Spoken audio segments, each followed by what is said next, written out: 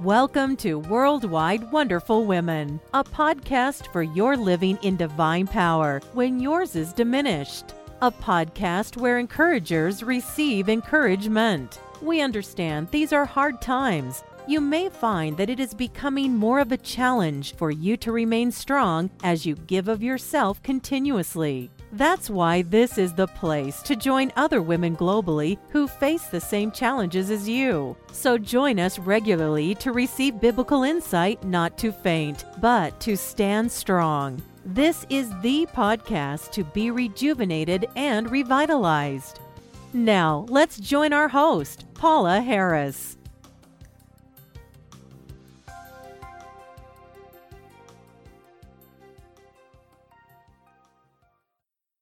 Happy Friday. This is episode number 237 of Worldwide Wonderful Women. And the title of this episode is Spring Cleaning of Our Souls.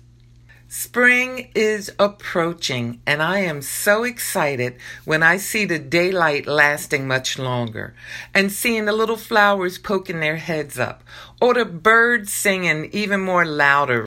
I just love it when the sun shines. It just brightens my day. So here we are in a season that's synonymous with rebirth and renewal. And so I thought it would be a great time to consider spring cleaning of our souls. Now, I know when you look at past generations of women, maybe they had more time to do things that maybe we can't today. They would pull out the silver and polish it. I know that they would get under every nook and cranny, and maybe you still do today. But then maybe you're so busy when I say spring clean and you might say, I'm not going to listen to this month because I don't even have time to file my fingernails. But look. Please listen to the podcast this month because it is going to be encouraging to you.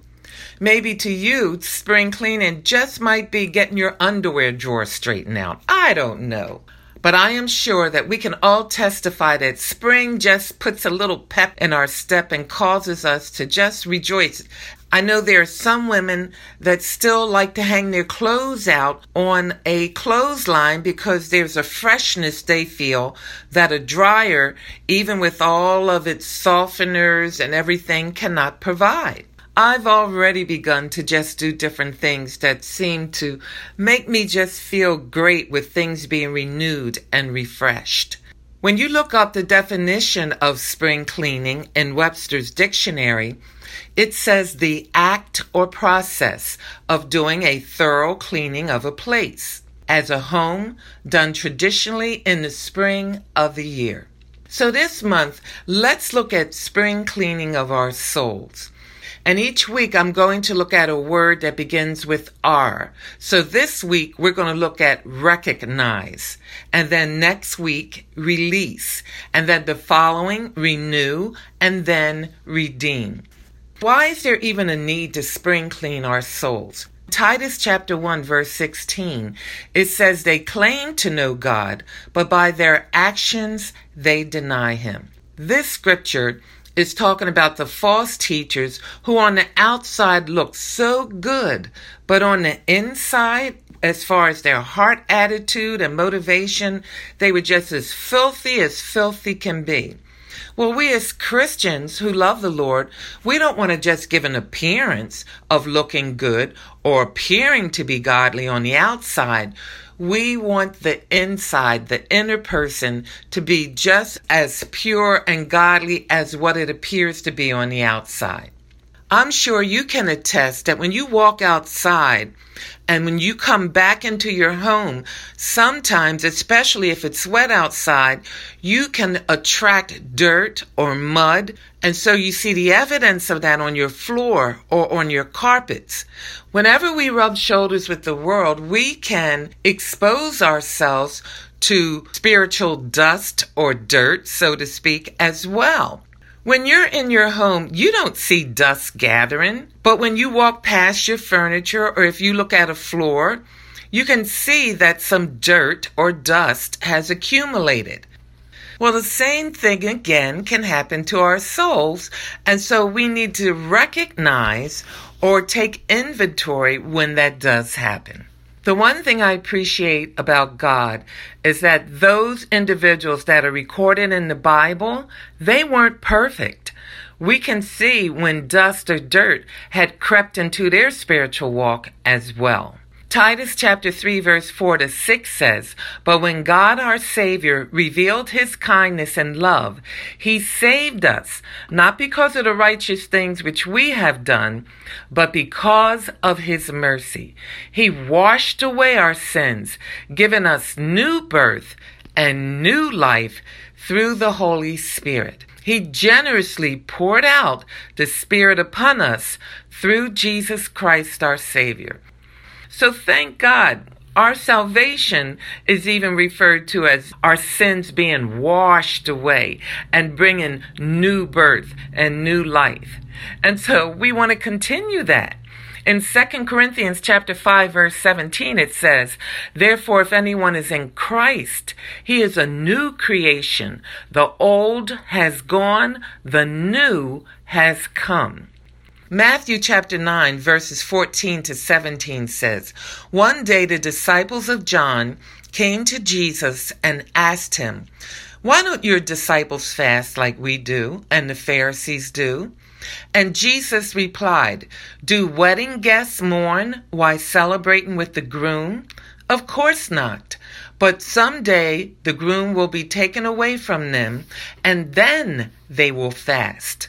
Besides, who would patch old clothing with new cloth?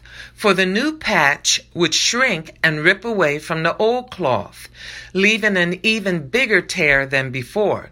And no one puts new wine into old wineskins, for the old skins would burst from the pressure, spilling the wine and ruining the skins.